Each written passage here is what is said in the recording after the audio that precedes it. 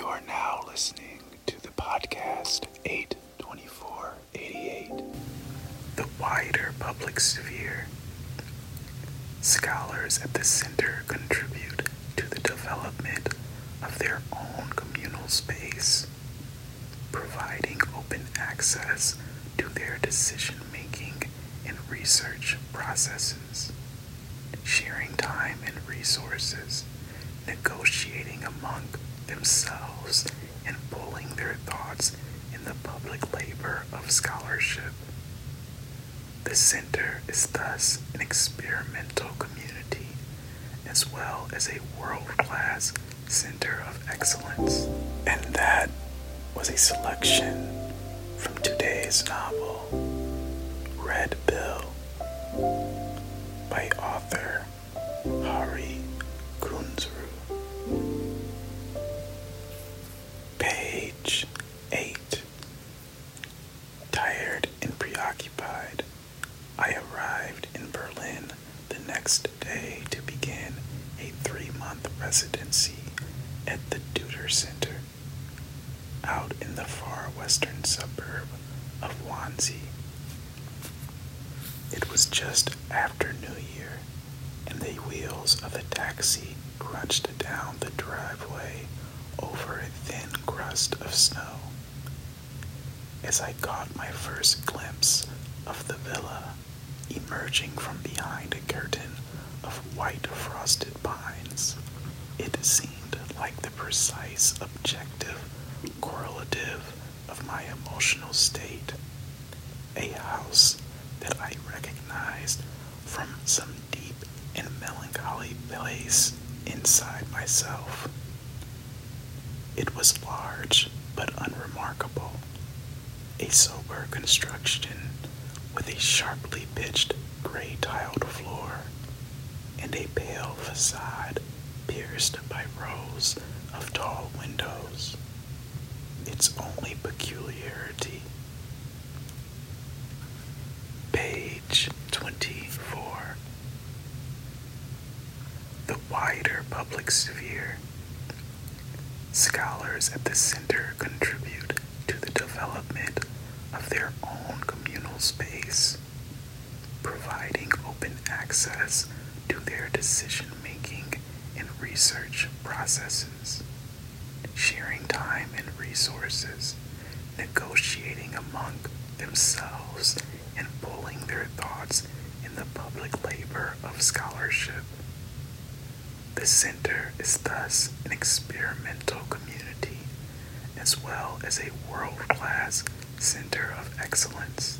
I assume that at some point in the application process, I must have read this paragraph, but focused as I had been on the offer of free accommodation and a stipend, I had failed to register the radical nature of this center's ambitions. All the same, I did not understand why my participation, microcosmic or otherwise, had to take place in that awful open plan office. I Skyped Rye to tell her that I'd arrived safely. How was it? She asked. Fine, I said. A little weird.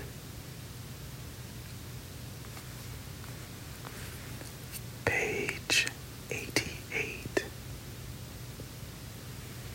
Of long dyed black hair. We'd met, if you could call it that, when he scanned my iris during my orientation. Since then, I sometimes saw him standing around outside the kitchen, smoking with one of the waiters. He was in his 20s and always wore more or less the same thing: black combat pants tucked into army boots, t-shirts with the logos of obscure metal bands. Hello, I said. I think the internet's down. His expression soured as I waited for him to say something. I tried to process what I'd seen on his screen. It was clear that the camera wasn't mounted in a public place.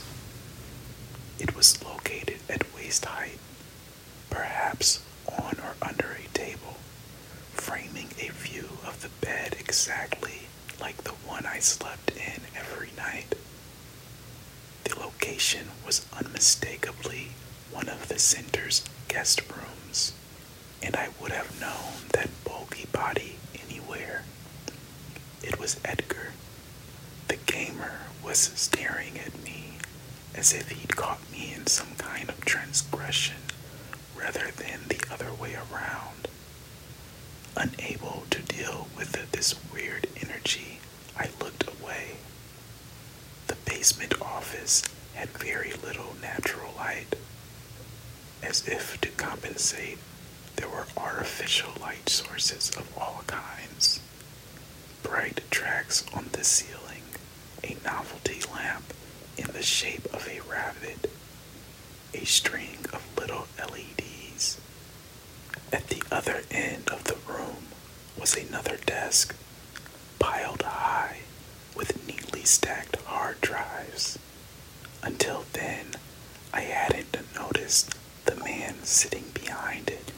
He was older than the gamer and wore jeans with a crisp white shirt and wire-frame glasses, an outfit that made him look like someone playing an architect in an advertisement for financial services. He came round to shake my hand. "Hello, Professor. What brings you here?" The gamer was already back to destroying the solar system.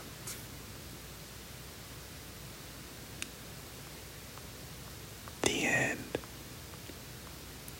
Red Bill, Hari Kunzru. Throughout the flight of literature, you will find a story that touches your soul. Please support the authors in this show by viewing the books on the website 82488.com. That's numbers 824, the word 80, and the number 8.com.